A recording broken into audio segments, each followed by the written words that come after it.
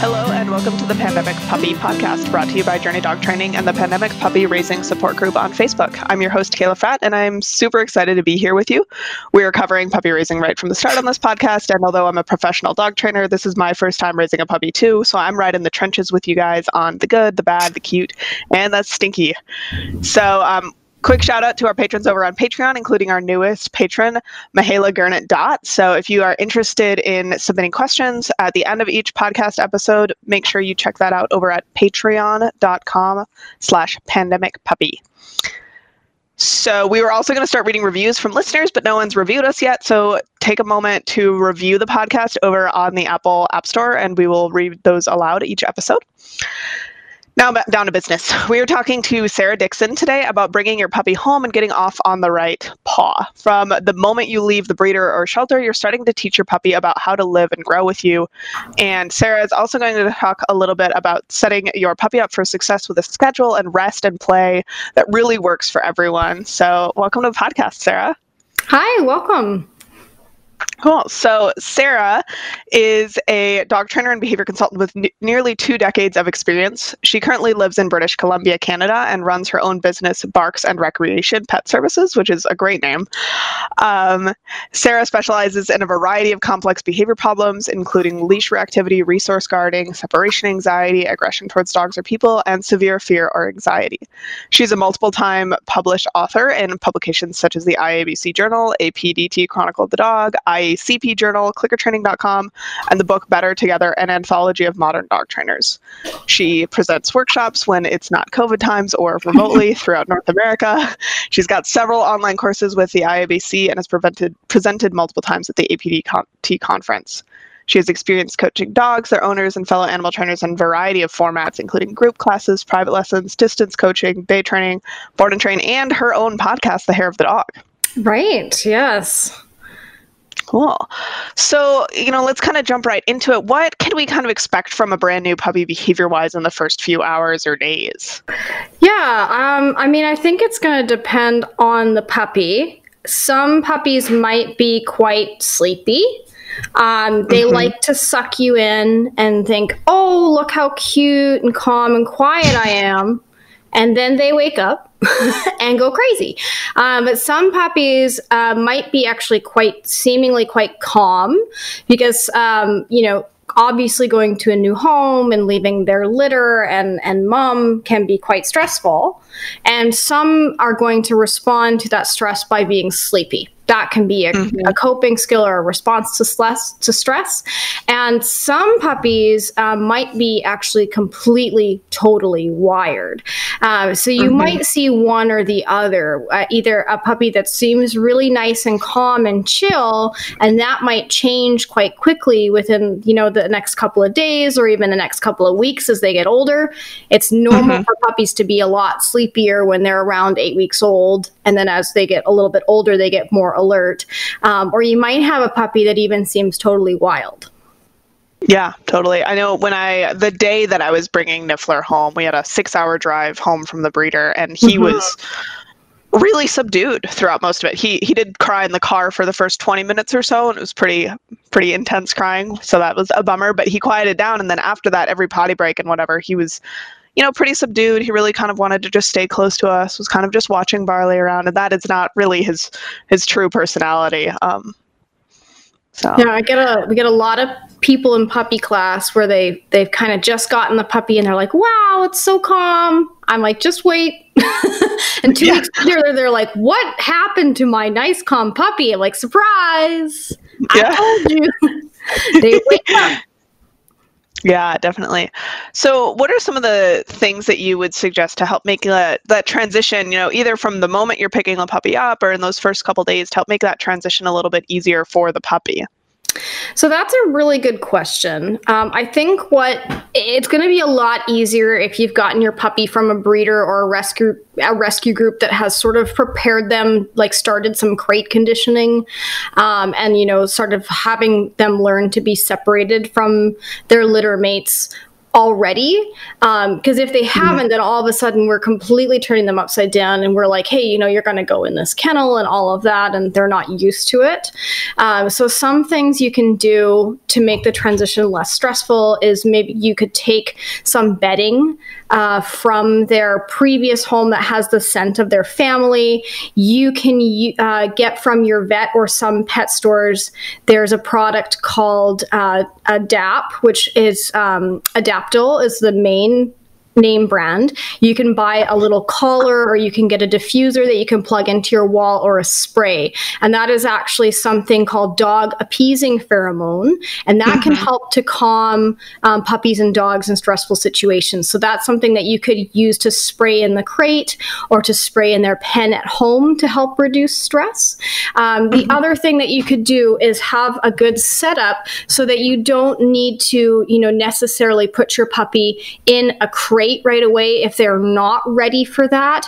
So that would be having a nice puppy pen set up, like I saw, like you got for Niffler, with the crate inside, so that your puppy can be safely put away, and you don't have to, watch them all the time, and they're not getting into trouble. But they're not necessarily going to have to be confined in the crate immediately, and you can start conditioning the crate as a really happy, comfortable, relaxing place. And you won't all of a sudden put your puppy into the crate, close them in, and then have them freak out because they're confined and they don't understand that yet, and you're perhaps leaving them alone. Then the other thing is to start to get them on a bit of a regular schedule so that things are predictable, and just really being careful to manage them at home so that they're not constantly getting into things and getting into trouble and then having you get frustrated or upset with them. So better, home management so that we're setting the puppy up for success. Yeah, I swear by my puppy palace is what I've been calling it. I honestly cannot imagine raising Niffler without it. And we'll have photos in the show notes for anyone who hasn't seen it yet. And if you can hear yipping, that is Barley having a really intense dream beneath me. Yeah, so we'll include photos, but it's basically a pet gate kind of set up in a corner. There's some waterproof flooring underneath it, a crate, and the crate has the bed in it. So that's the only place he can go if he really wants to sleep on something nice and squishy. It's full of all sorts of good stuff. And it's just so nice because I leave him alone in it, or when I'm recording a podcast, all the time, but he's got plenty of space versus kind of closing him to a crate, which I don't think he's ready to be closed into a crate for the entirety of a podcast recording yet. Yeah, and then, you can slowly build that up. And I usually start puppies sleeping in the crate, but right beside my bed so that I'm right there. But during the day, you don't really want them to associate being crated with you leaving them. Right? So that way the crate becomes the comfy resting place, and you can gradually start closing the door and, work on that more at your puppy's pace. So it works really well. I like to do that setup quite a bit. We'll talk, I think, a little bit more about schedule a little bit later, but I love the playpen, the puppy palace setup, as you call it. Yeah, it's really, really kind of a lifesaver. So are there any skills that you like to start kind of working on with puppies right away in the home? I think a lot of people might turn to thinking about sit or down or things like that, but I know a lot of trainers, myself included, that's not necessarily at the top of my list. So what might be high on your list for those first couple hours or days or even week or two? Yeah, that's a good question. For me, I'm more looking at getting the puppy comfortable in the crate, getting them on a schedule and focusing on house training. And then I like to work on, more life and house manners. So teaching them to relax in the house when I'm relaxed. And then I will start working on, I guess you could call it more manding. So manding is teaching the puppy to use a behavior to communicate when they want something. So I use a sit, so the puppy learns they can sit and look at me to ask for access to behaviors. So we'll start teaching that kind of thing. And then I do play around with sitting down and hand target and stuff like that, but it's not, the actual skills aren't huge priority for me. Yeah, that sounds about right. Similar to what I've been doing, I think, it's a lot of capturing attention, rewarding him for looking at me, or checking in with me. Because if I can't get him to do that, I can't get him to do anything. Yeah. Name games, really, really basic stuff. I found out today that unless I am kneeling facing him, he doesn't know how to lie down still. Yeah. Yeah, because, he's little, so I get down on my hands and knees when I'm luring him down. And then even if I'm doing the same hand motion and I'm, sitting or whatever, I can't get him to do it. So, and that's fine for me right now. That's not a high priority, even with a 12-week-old. Yeah, name game's a really good one. So that's something I might work on. Like you mentioned, name game. I might work on name game fairly quickly to be able to get the puppy's attention, especially if you want to use that as an interrupter, if maybe they're starting to get into something that they shouldn't be. Yeah, it's nice to have a way to get your puppy's attention. Obviously rewarding them when they do pay attention, but then those times where you also kind of need a way to get their attention if you don't currently have it. Yeah, exactly. So are there any things that you think of when, they might be a cause for concern if you spot them in a new puppy, given that there's such a wide variety in what new puppy behavior could look like? Is there anything that you might hear that would have you a little bit more worried if it came from a client or a friend? Yeah, absolutely. I can think of several things actually off the top of my head. So definitely if we're seeing resource guarding, so any type of growling or showing possession around food bowl or treats, puppies that are extremely fearful, either inside or outside. So any noise sensitivity, fear of people, like just seemingly generally nervous. Other things are puppies that really are, intolerant and can get aggressive when being handled. So like say if you're holding them or picking them up or touching their feet and they're showing a disproportionate response to that. And then the other thing that can be fairly concerning is puppies that really struggle with being confined. So puppies that might get upset even being in a pen and you're just on the other side of that, or if they panic when they're crated, if they're, not settling in the crate at night, anything like that definitely is concerning. Yeah, definitely. And I know that was actually the first and most concerning thing I saw from Niffler when I first brought him home was his breeder did a ton of awesome barrier challenges with the puppies and teaching them to, make their way around a C-shaped X-pen to go find their food and, problem solving and stuff. And I really noticed the first week or so when I got him home, he seemed very frustrated by the puppy palace. And my guess is that he thought that it was another barrier challenge that he just couldn't figure out. And that was, something that I noticed right away, that it was like, oh, that's not normal. And that's kind of a heightened response. So we were able to kind of correct that right away. So I think it's important for our listeners to, if you notice something like that, it's worth videoing it and talking to a trainer about it sooner rather than later, because if you can kind of nip a lot of these things in the bud really early on, it's going to be much easier versus kind of waiting to see if they grow out of it and then having a serious problem when the dog's a year old. Yeah, absolutely. And it's like a lot of the stuff, especially if you have a puppy who's nervous around people, you want to be able to get them out. And, it's one of those things that's tricky to do in a pandemic. But, there definitely are ways to socialize your puppy to people that are safe, that can involve social distancing. Because the cool thing with socializing is they don't necessarily have to meet a bunch of people. They just need to see them, right? So you can do that at a distance.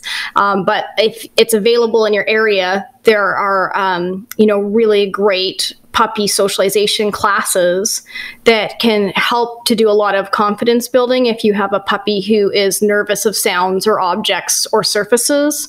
And if you don't have in-person classes available right now, there are lots of people who are doing really, really great online classes that are sort of designed to be done from home. So there's lots of options.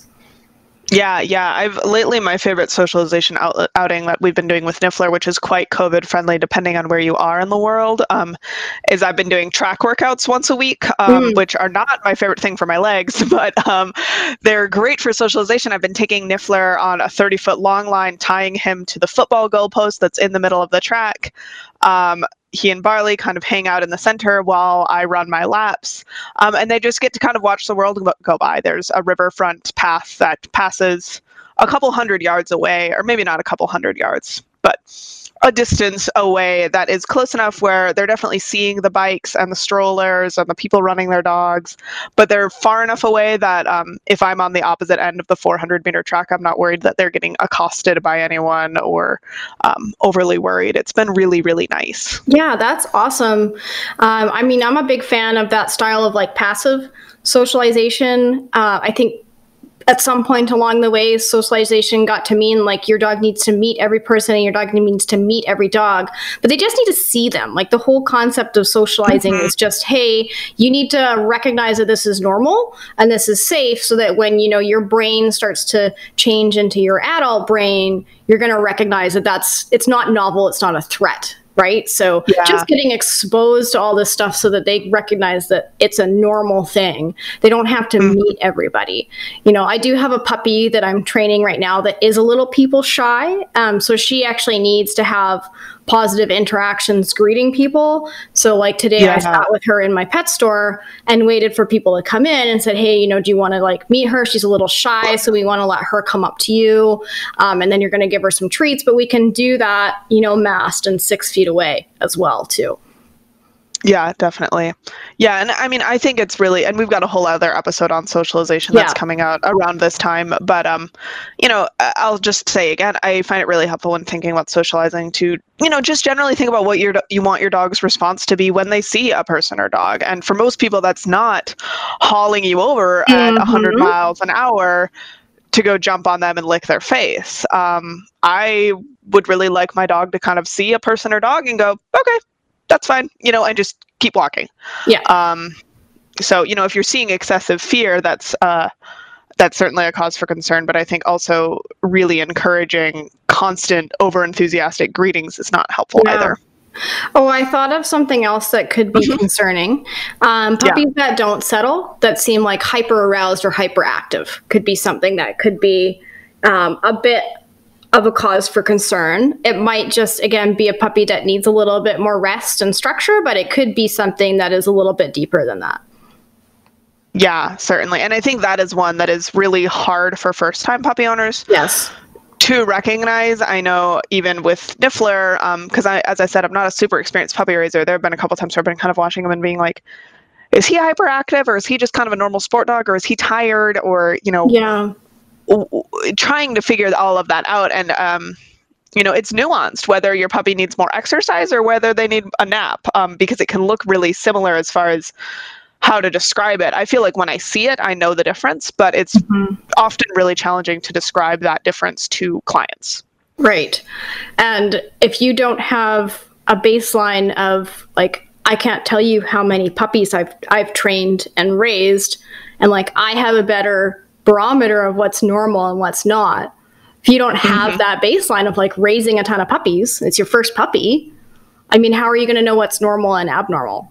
Right? Yeah, absolutely. I mean, and Niffler is my first kind of sport or working puppy. Like I've fostered plenty of dogs before, but they were, you know, I had a boxer, I had a litter of Husky Doberman mixes, which were very cute. But yeah, none of them were kind of a working dog that was bred to be at like a different end of the scale. So there was a lot of still kind of questioning for me. So, you know, they're all individual.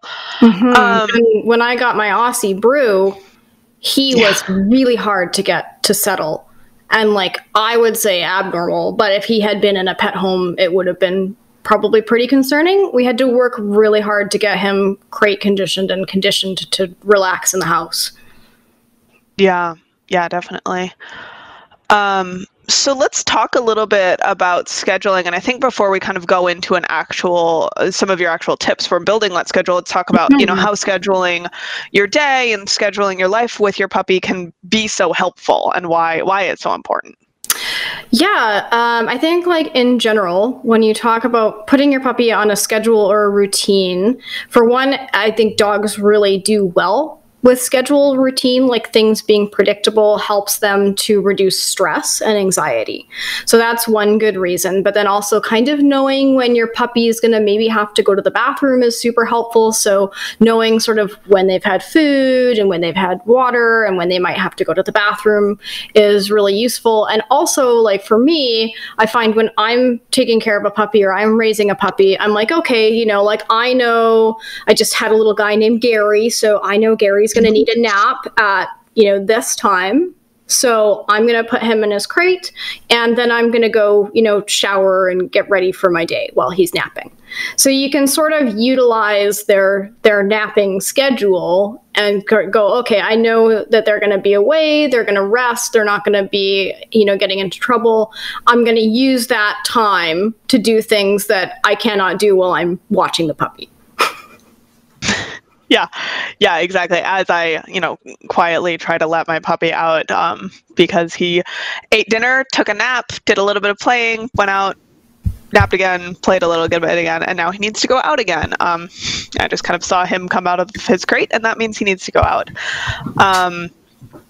So yeah, I think that's really important, and I've been astonished how all-consuming it is and how much my life just feels interrupted.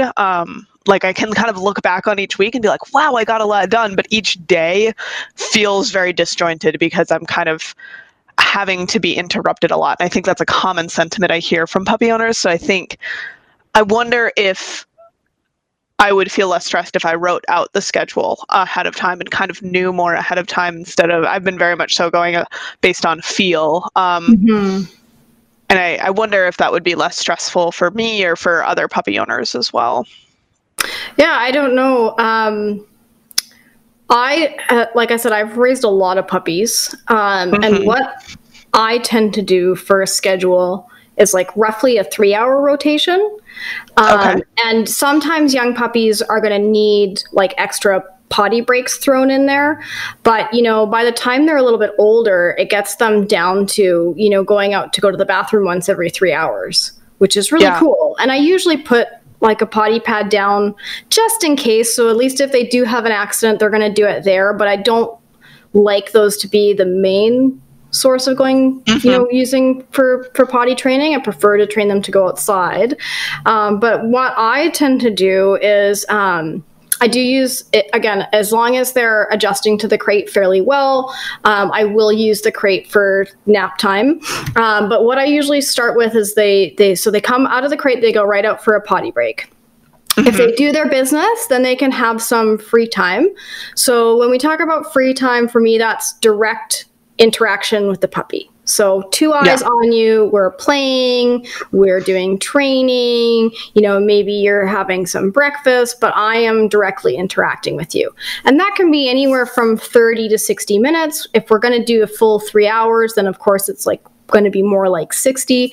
And then the next phase is to go, okay, this is kind of wind down time. So now you're going to go, I tend to use a tether quite a bit. So a tether is just a leash or a cable that's hooked up to something that the puppy can't drag around. So what you're doing with that is you're going to say, okay, I'm going to clip you up and I'm going to hang out near you so I can still kind of watch you and make sure you're not eating the couch or eating the carpet or getting into trouble.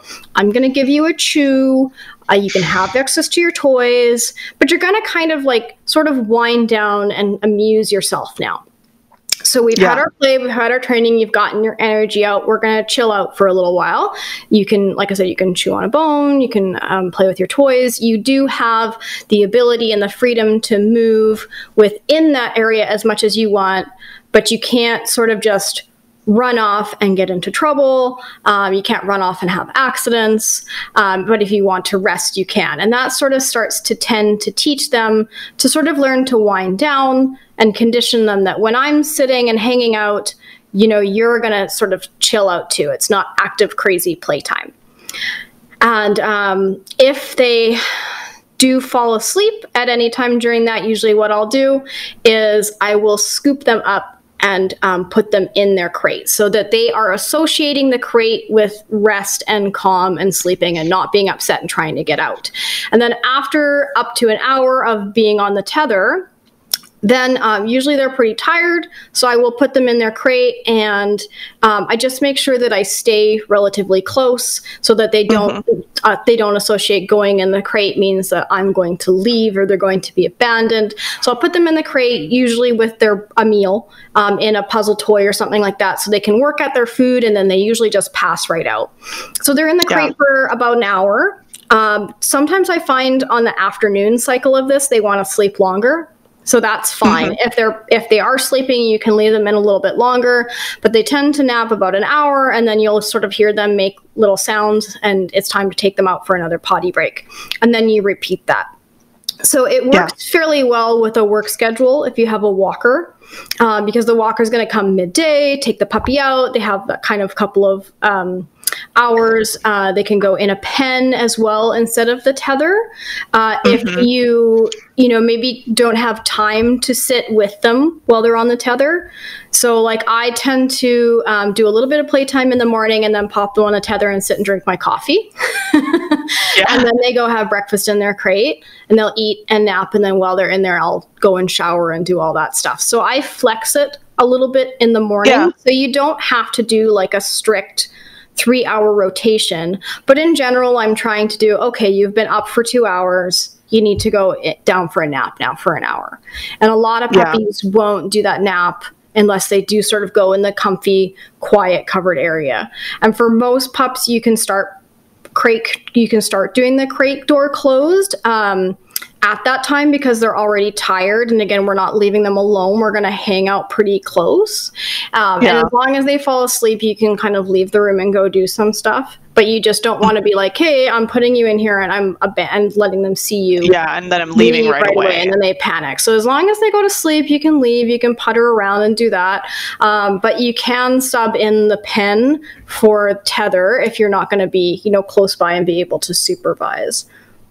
Yeah, that's definitely what I've been doing. And it's actually really interesting as you kind of describe this, how closely it's been mirroring what I've been kind of doing. I've been also relying more than I would necessarily recommend to everyone on letting Barley, my adult dog, play with the puppy for a while. Partially because Barley has been really, really good with him, way better than I expected. I wrote multiple blog posts about how I was bringing home a puppy to a dog who doesn't like puppies. And Barley has just decided to prove me wrong and be awesome with him. I also live in a 300 square foot building that was originally constructed as a dog kennel, so I just have to do a lot less management than your average person. Yes. So if people, follow me on Instagram and see that Niffler is getting more free time than I would necessarily recommend for all puppies, but I do, as soon as Barley will usually give a correction or two, and that's the point where I separate them. Niffler goes and he's chewing on an antler on a ceramic bowl right now, which is classic podcast behavior for the dog. And yeah, he usually settles down really, really quickly and falls into that rhythm that you described really nicely. Yeah, and I find that a lot of puppies don't just go and rest on their own.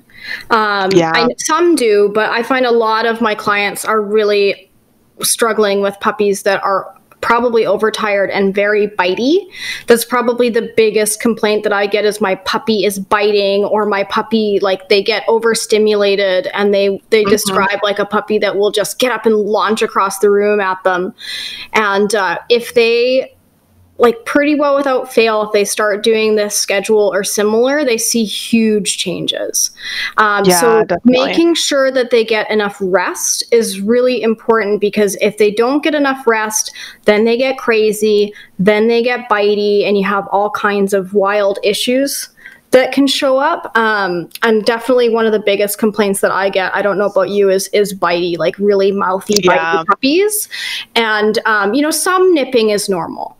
Some nipping is normal, but that crazy, wild, insane, biting at pant legs, just wildly over-aroused, mouthing at everything is not normal. And that is usually a sign that they need more sleep. Or if you have the puppies who they go 6 to 8 p.m., they absolutely go bonkers. That's usually a sign, too, that they haven't gotten enough rest during the day. Yeah, definitely. That crazy hour. Yeah, no, I think I've seen the same thing where I get a ton of inquiries about it. And I think part of the struggle for a lot of people is a lot of the advice out there is like, oh, your puppy is biting because he's bored or because he needs more exercise. And a lot of times I think it is the opposite, particularly for really young puppies. Yeah. If you've got an 8-month-old Malinois who's mouthing at you, that's a little bit different. We're not quite talking to you right now. But your 8-week-old, 12-week-old puppy, it's probably nap time, and that's the problem.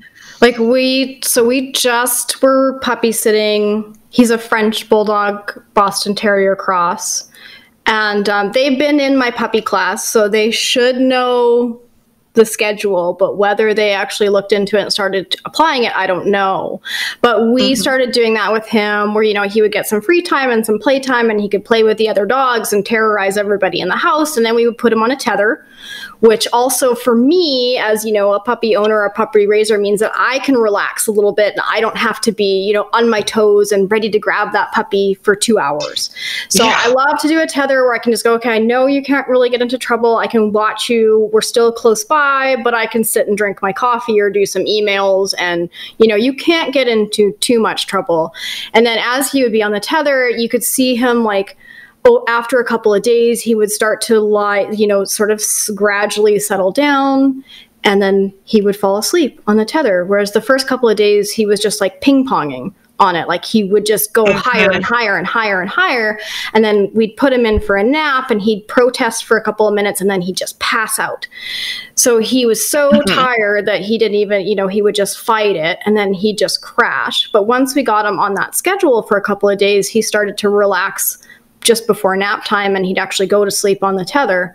And then we could put him in the crate and he would go to sleep really well. So he started to kind of modulate his energy level, and instead of just being constantly overstimulated, he'd actually start to bring his energy level down, which is sort of what we want to see, is that they learn to settle, right? Because I like my dogs to know if I'm just chill and doing nothing, you can also be chill and doing nothing.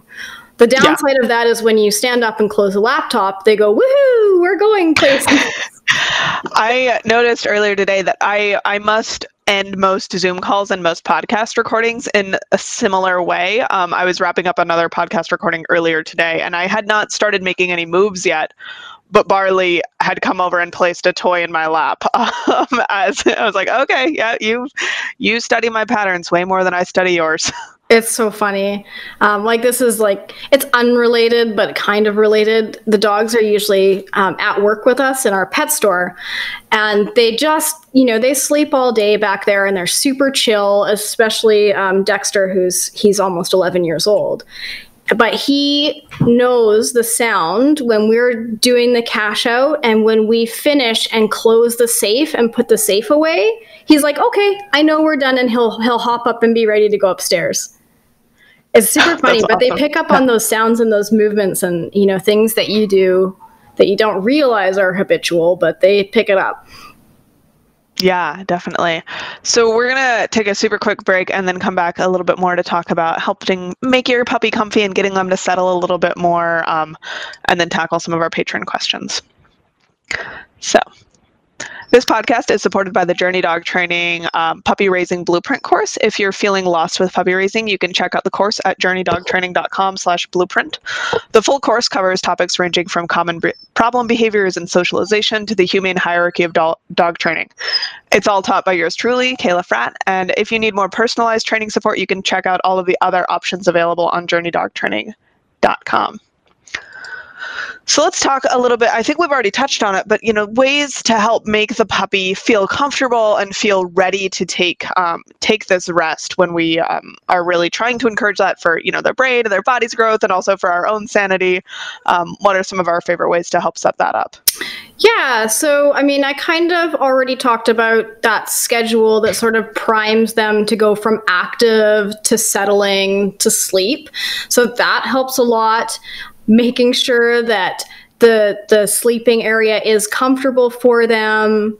You could definitely use that DAP collar or DAP spray or DAP diffuser that we talked about. And one of the other things that I like to do is that when it's time to sort of settle down, I'll give you something to chew on. So that could be, in your second cycle, it can be in the pen, or when you're on the tether, giving you a bully stick or a puppy safe chew. And then when it's time for you to sort of go and have your rest in your crate, you can have a meal in a Kong or a puppy safe food toy, or you could even do like something spread on a licky mat to sort of eat and soothe and kind of work through that meal. And that helps them usually wind down and kind of calm their brain down, and usually they will go to sleep. Yeah, definitely. And I think one of the things I've found is that, each dog or puppy is a little bit different as far as what they consider comfortable. Some dogs really like a covered crate and some prefer not. And some dogs really like huge, squishy beds with big bolsters, and others would rather have a cold, hard plastic base. So kind of paying attention. It depends a lot if they run hot, right? Or like, the little Frenchie Boston that we had, they're always freezing. So he was like, put me in this tiny crate with a warm bed and cover it up so it becomes a sauna. And he's like, I will be so happy. You just hear him like snoring away in there. Oh, that's so cute. Yeah. My long-haired border collie. He's been known to have a comfy bed in his crate, and the bed he has is even a cooling bed, and he will dig up under it and then like fall asleep under the bed on the hard surface, So people always kind of look at me sideways, not always, but I've had people kind of look at me sideways where they're like, there's not a bed in your dog's crate. Does he eat it? Is he not potty trained? And I'm like, no, he just doesn't like it. What he prefers. Yeah. It's his bedroom. He can do what he wants. And one of the things too that I was just thinking of is like if we're talking bedtime, like actual bedtime, I mentioned this before, but I like to start with the crate like right beside my bed so that they don't feel like they're alone, because they're not used to being alone. And then that way, if they are a little bit worried, I can be like, hey, it's okay, I'm just right here. And so I think that helps them settle into sleeping at nighttime quite a bit better. And then when we're talking about our puppy palace or our crating area that we're using for nap time during the day, I think that should be kind of in the main living area as well, so that you can be close by and they don't feel alone and separate from everything, because that can be a big problem. And sometimes I have clients that are really set on having the puppy's crate like in the garage or laundry room or whatever, and I'm like, I think you have to compromise with me here. Like, we can work up to that, but this is a baby. Like, we're talking about a baby. It's not really fair to say, hey, you're going to be alone in here when you don't even understand what being in this box is, and you're not even comfortable in it, and then you have to be totally all by yourself too. So I think starting with getting them comfortable in it, and they're involved in the main living area, and they kind of know where you are, and they're not feeling so segregated and lonely, is really important.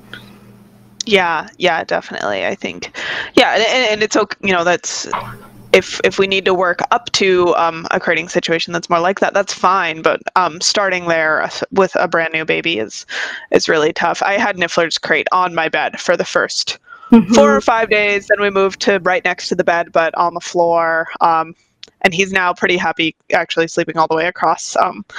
Again, I'm in a 300 square foot cottage, so he can only get so far away from me. But it took a little bit to get up to that. And that's okay. It takes a while. They're babies. Yeah, they're babies. So, and we're going to have a whole other podcast kind of all about crate training and alone time. But, do you have any tips for kind of knowing when you might want to let a puppy out versus when you might want to kind of wait through a little bit of fussing, or kind of what your thoughts are there? Yeah, so I mean, a little bit of fussing is not unusual, and it's not necessarily a problem. I think a lot of people might jump the gun and let their puppy out too quickly if they whine at all. So I will usually kind of wait. I think they should be settling like generally within 5 to 10 minutes. If you're sort of there, and if they're tired and, they're not really wound up and you're just putting them in the kennel. If you're not seeing that, or if you're seeing extreme panic, so extreme panic would be like biting the bars, clawing, trying to get out, screaming, or excessive vocalizing. If you're seeing any of that, that's where you might need to sort of come up with a bit of a specialized plan for crate training. But if your puppy's just, whining and crying a little bit and fussing, and maybe they'll fidget and lay down and then they'll get up and whine a little bit, that's pretty normal. So that's the kind of stuff that I go, okay, you know what? I'm here, just relax, you're fine, go to sleep. I don't let them out for that. But if I have a puppy who's panicking, again, if you're seeing some of that, like digging, clawing, screaming, really excessive high-pitched continual vocalizing or biting at the bars, generally that is not going to be resolved by just letting them cry it out. Yeah. I'm not a big fan of the cry it out approach, but I think it's good. It's important to explain that some whining is going to be normal, and you should work through that. It's pretty rare to get a puppy that just right away goes into the crate and sleeps right away. My Dexter was like that, but he's perfect. It's pretty rare. It's pretty rare to get that. It's more common to have puppies, just like with a little kid, they're going to fight their nap. I don't want to have a nap. I don't want to go to bed. And that little bit of kind of whining or fussing is normal. And I just help. I'm just like, hey, it's okay. I'm here. I use a soothing voice. I'll stick my fingers in the bars of the crate and just sort of help them work through it. But I generally don't let them out for that. Do you find that you're kind of the same? Yeah, I would say so. I mean, I really like, not being as gentle and kind and choice-based with crate training as possible. But I think, as you said, expecting no vocalization at all is probably pretty unrealistic for a little puppy. And I've actually been really thinking about trying to make some recordings of Niffler so that I could actually send them to people or put them in a blog post of, these are some of the different types of vocalizations we're hearing. And this is how I'm deciding to handle it. He does a lot of these kind of yawn whines, and that's usually a pretty good sign for me that he's either winding down in intensity or just isn't all that upset in the first place. And he did actually do some digging at the bars and stuff when I first got him. But he looked almost relaxed. It almost looked like a game to him. So again, there's a lot of kind of art in a lot of this. And I was kind of differentiating between there's a little bit of fussing. That's definitely something I'm ignoring. In most cases, there's panic, which I'm certainly going to go in and help my puppy through, and release them and do whatever we need to do. And then there's more of kind of frustration, almost angry puppy. And that is a little bit harder to figure out how to deal with. A lot of times with Niffler, I was then, figuring out a way to lower criteria, but not necessarily rewarding that as well. So, and I'm really excited for the guest we've got for our creating episode. I think it's going to be really good, and we're going to get through a lot of this sort of stuff in a lot more detail. And you can certainly go through an hour because there's actually a lot to it, right? It's simple, but not, especially if you have a puppy who's a little difficult, right? Yeah, and I think there's a lot of good resources out there that help you get your puppy into the crate. And then there's not a lot for getting the puppy from into the crate and maybe napping in the crate actually up to being able to be crated for a longer period of time. I feel like every time I look into crating stuff, there's a ton of stuff about how to get them in. And it's like, okay, great, they're in. That's not the problem. It's how to make it over whatever the time hump is for you and your particular puppy. And I've worked with quite a few puppies that are really, really concerningly panicked when it comes to being confined. And one of the most successful things that I've found is going back to the schedule, is to going through that where, we do a lot of play, we do our wind down time, and then once they are actually tired, once that puppy is actually tired, if they say we're on tether time, which they should be after playtime, or they're in the pen, but if it's probably a puppy that's really that confinement phobic, a pen's not going to work for them because that freaks them out too, right? Any barrier. So say they're on the tether and they start to fall asleep, then I'll pick them up and I'll put them in the crate and I close the door and I sit just right in front, and they're probably going to wake up and go, oh no, I'm in here. But because they're so tired, if you just kind of go, hey, little puppy, I'm here, you're fine. You might have a little bit of fussing, but they will go to sleep. And then you're reconditioning them that the crate is rest, it's safety, it's not scary, it's not panic inducing. And it actually works really well. Like I had a puppy that was so bad that the owners and I were concerned that she might need medication. And within a week, I did a board and train with her for a week. And within a week, I got her sleeping comfortably in the crate and to the point where she would seek out the crate to rest. Yeah, and we were that's able perfect. to crate her at home. It transferred over and she could be left alone in it. So it was really, really, really dramatic. And it just was absolutely kind of turning the tables on that and reconditioning her that was a rest place. Everybody might not work out that way, but with her, it worked really, really well.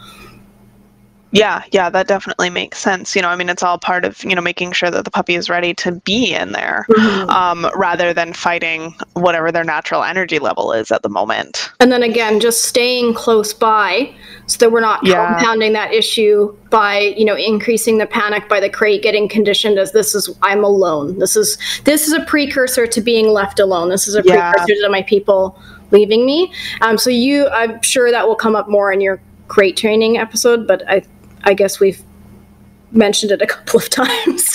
Yeah, but it's a really important point that I think a lot of people overlook, because it's okay, I'm going to go do this thing, so now I'm putting the puppy in the crate, and it's what is the lesson you're teaching your puppy there about going in the crate? It's really easy to accidentally create crate anxiety that way. And it's something that people don't think about. If it's something you don't know about, you're I'm going to use the crate when I can't watch my puppy, which is when I'm going to leave. So it's really a normal thought process, but it can very easily create crate anxiety. So having the crate as part of that regular schedule where you're not leaving them, you're kind of hanging around, means that if you do eventually want to leave them alone in their crate for a little while, they're not conditioned to be panicked about being in the crate. It's just normal. I go in here, I nap in here, I eat in here. It's a cool spot. It's my comfy spot, and they're not upset by that. Yeah, absolutely.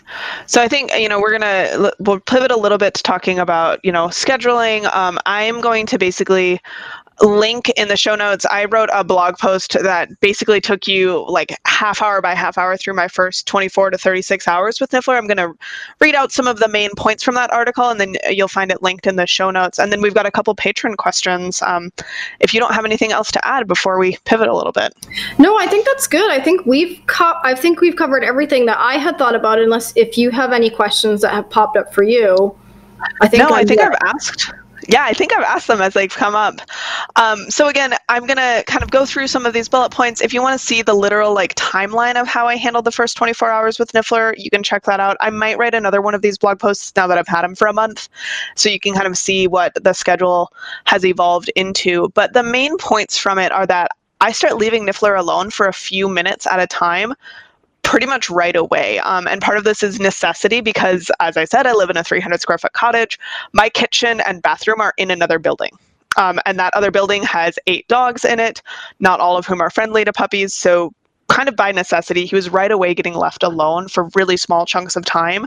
But I found that really helpful. Within 4 or 5 days, I was able to go for a 45-minute run without him, and he did not really vocalize at all because he was getting really used to it in really tiny chunks. That's interesting, because that's one way that I'll recommend if you have a dog with maybe some minor separation anxiety to desensitize them, is just to leave for super short periods and come back frequently. Yeah, exactly. And it's so because it's just if I run out of water, I've got to leave the building, and I can go and put him in the yard instead, or I could in theory carry him with me if he really needed that, but he generally didn't. And I have a Furbo, so I've been able to watch, and at first would kind of sit up and notice. And I was kind of ready to, if I needed to, I could turn off the oven and run back in and rescue him if I needed. But it was really, really nice to be able to do that right away. Yeah, and I think that's one thing that we didn't talk about, but should touch on, that it is actually important to start to teach your puppy how to be alone.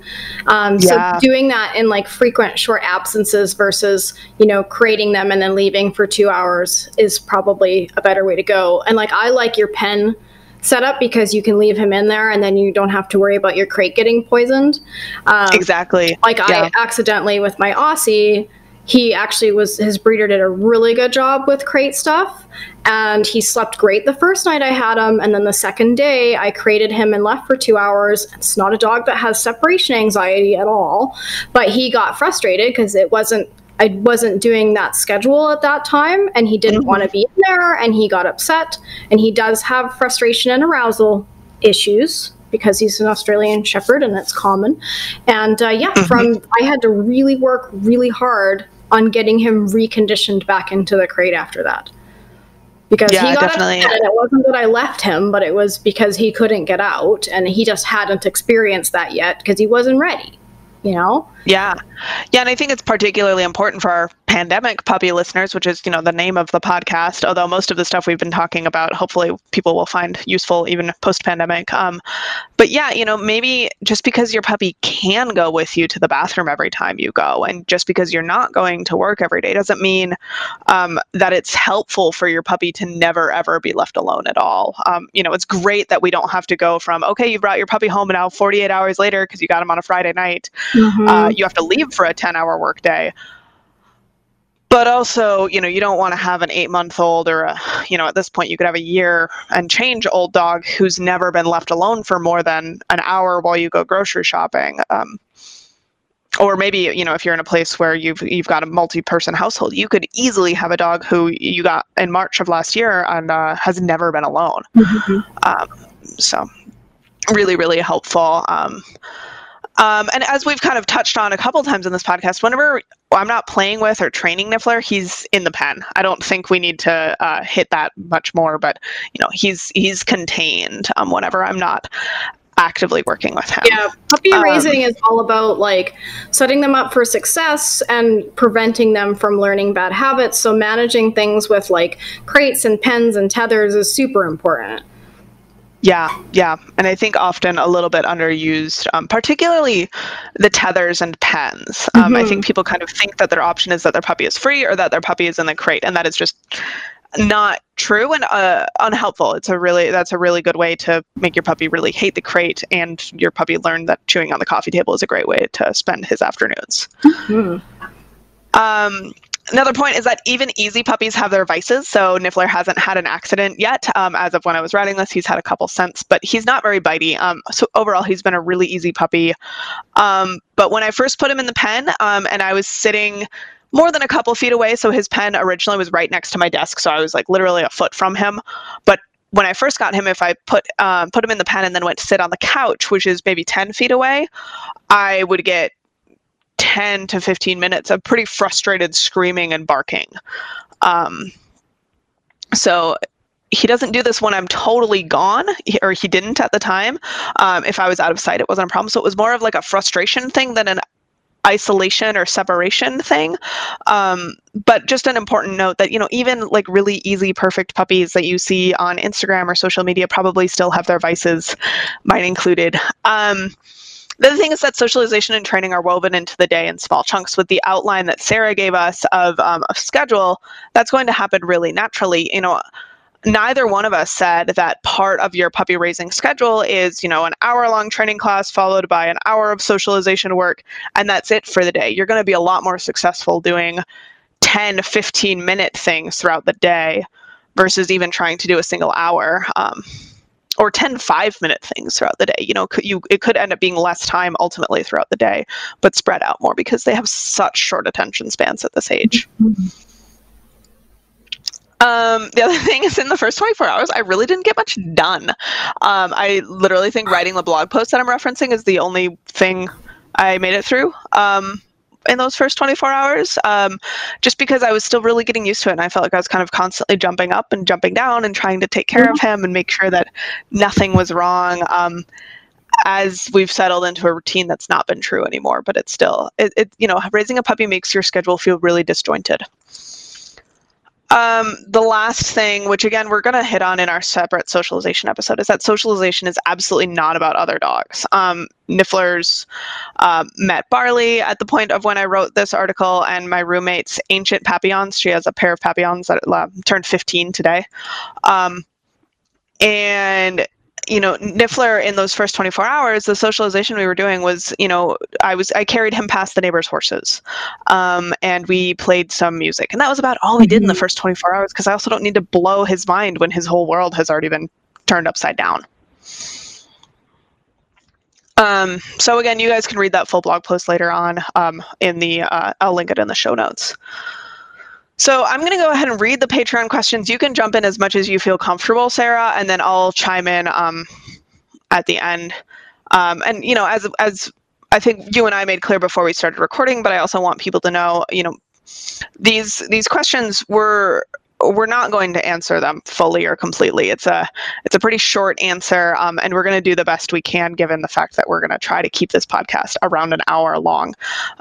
So just know that this isn't the full story. So our first patron question is that, quote, "My 14-week-old puppy is severely possessive with his food and food bowl. When I go near him and his bowl, he doesn't growl or bite me, but he starts eating faster.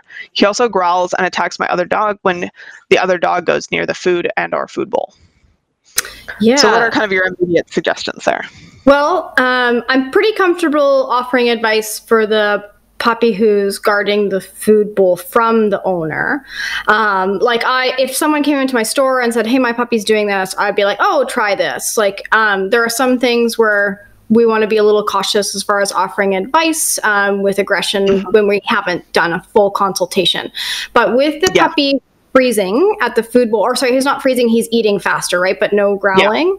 What I would suggest is just to do some straight up easy counter conditioning with that. So what you want to do is have treats on you that are high value. So your puppy's going to like them better than the food that's in his bowl. And just walk up, drop a couple of treats near or in the bowl and walk away. And just repeat that until what you should hopefully notice is that your puppy switches from, hunkering down and eating faster when you come close to looking up happily expecting those better treats. And that's something that you can do with adults or children. It's a safe exercise to do with children if the dog is, freezing by the food bowl or maybe doing some low-level growling, but don't do this if the dog is leaving the bowl to go after you. But if the puppy is staying, that's where we go, okay, you need to hire a trainer. If the puppy is just kind of staying by the bowl and eating faster or showing some low-level signs of guarding, absolutely grab some chicken, some cheese, walk by, drop nearer in the bowl. And what you should start to see actually potentially relatively quickly is that the puppy's response changes from worrying and trying to consume faster or growling at you to happy to see you come by. So they might even lift their head out of their bowl. They might start wagging their tail. But that's something that I recommend actually that everybody does with their puppy, whether you're seeing some concerning signs or not, just to make sure that they are comfortable with you walking by if they're eating out of their food bowl, if they've got a bone, even if they have a toy, you can do that. It's not a bad preventative exercise. As far as the dog attacking the other dog, I don't know about you, but I'm not super comfortable giving any detailed advice on that. This is something where I would say, hey, there's a lot of complex things going on here. You should probably hire a trainer. But what I would recommend is to just feed the dog separately. So either, they're both crated or the puppy is crated or they're in separate rooms so that is just sort of not on the table. And the food bowl should go up when mealtime is over so that the puppy isn't maybe getting aggressive over that. Definitely concerning if the puppy is aggressive over an empty food bowl. That tells me that maybe there's some arousal issues that need to be worked on as well. But I would recommend certainly hiring a trainer in this case to work with this person. Yeah, definitely. And it's, again, it's the sort of thing where it's a little concerning to see in a puppy this young. So definitely better to get a trainer on board sooner rather than later. This is not something at all that I would recommend waiting to see how it they progresses. Don't generally grow out of these kinds of things. They get worse. No. And the sooner you start changing the response, the easier it will be. Yeah.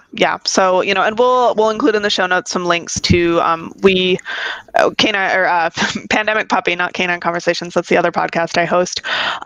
Generally recommend IABC or Certification Council for Professional Dog Trainers. So we'll drop in links so that our listener or anyone else listening can find a trainer near them, or you can obviously go ahead and hire someone remotely if that's something that's more comfortable for you given the pandemic.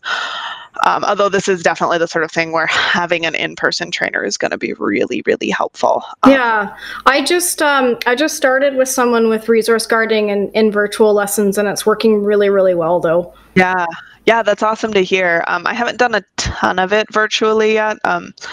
And especially dog stuff. It's always challenging because it's really hard to control the other dog.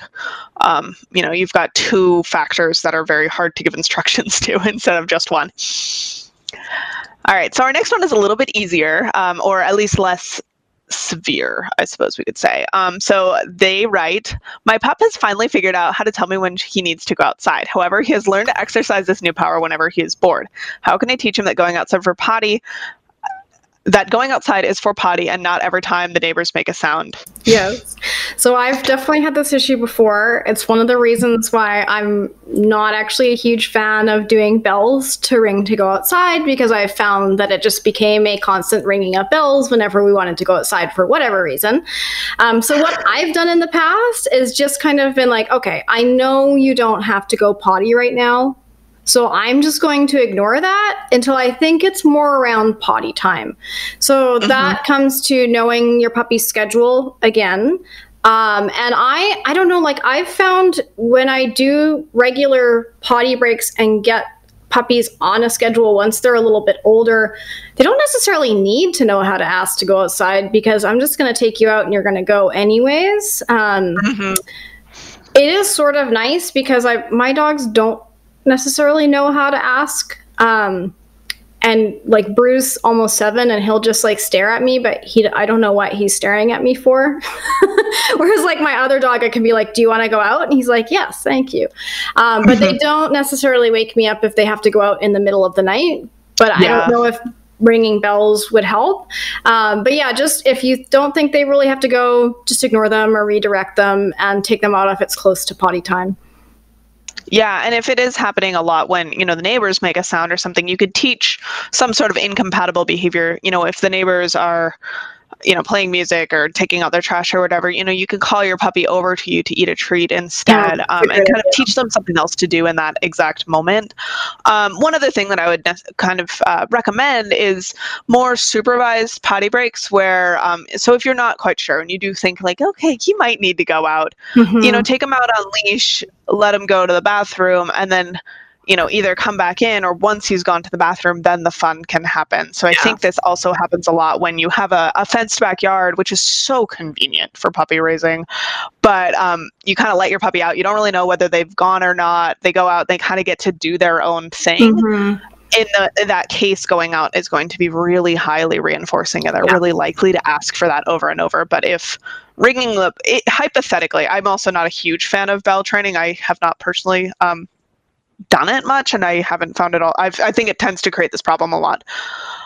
But I think hypothetically, if ringing the bell only ever got a really boring potty break, and then coming back in, and then maybe outdoor playtime happens on the human schedule, I think bell training would probably be more successful. Yeah. And that's a really good point too about potty breaks, going outside and watching your puppy and making sure you know that they go, because otherwise they might be too distracted outside and then they come in and pee in the house, which is something I hear quite a bit. And that way, if you go outside for 15 minutes and you know they don't pee, you can pop them back in their crate for 10 minutes and then keep taking them out until they go, so that they learn that they go when they go outside and then they get to go back in and have fun.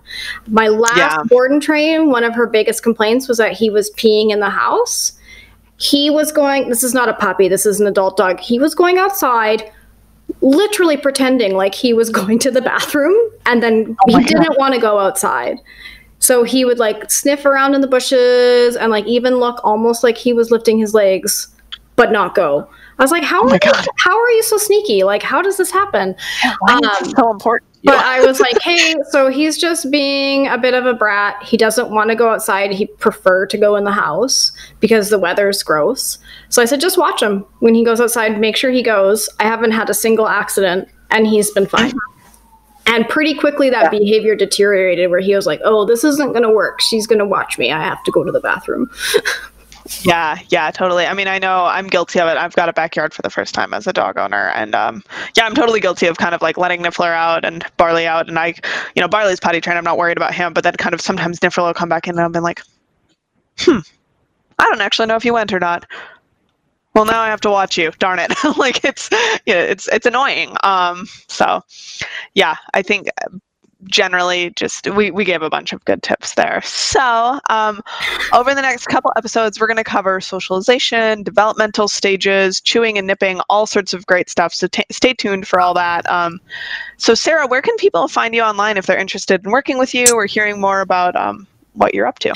Yeah, I'm going to plug a couple of things because there's going to be some content that I think might be helpful for people. So I have one business, which is my kind of pet store, doggy daycare training company called Barks and Recreation.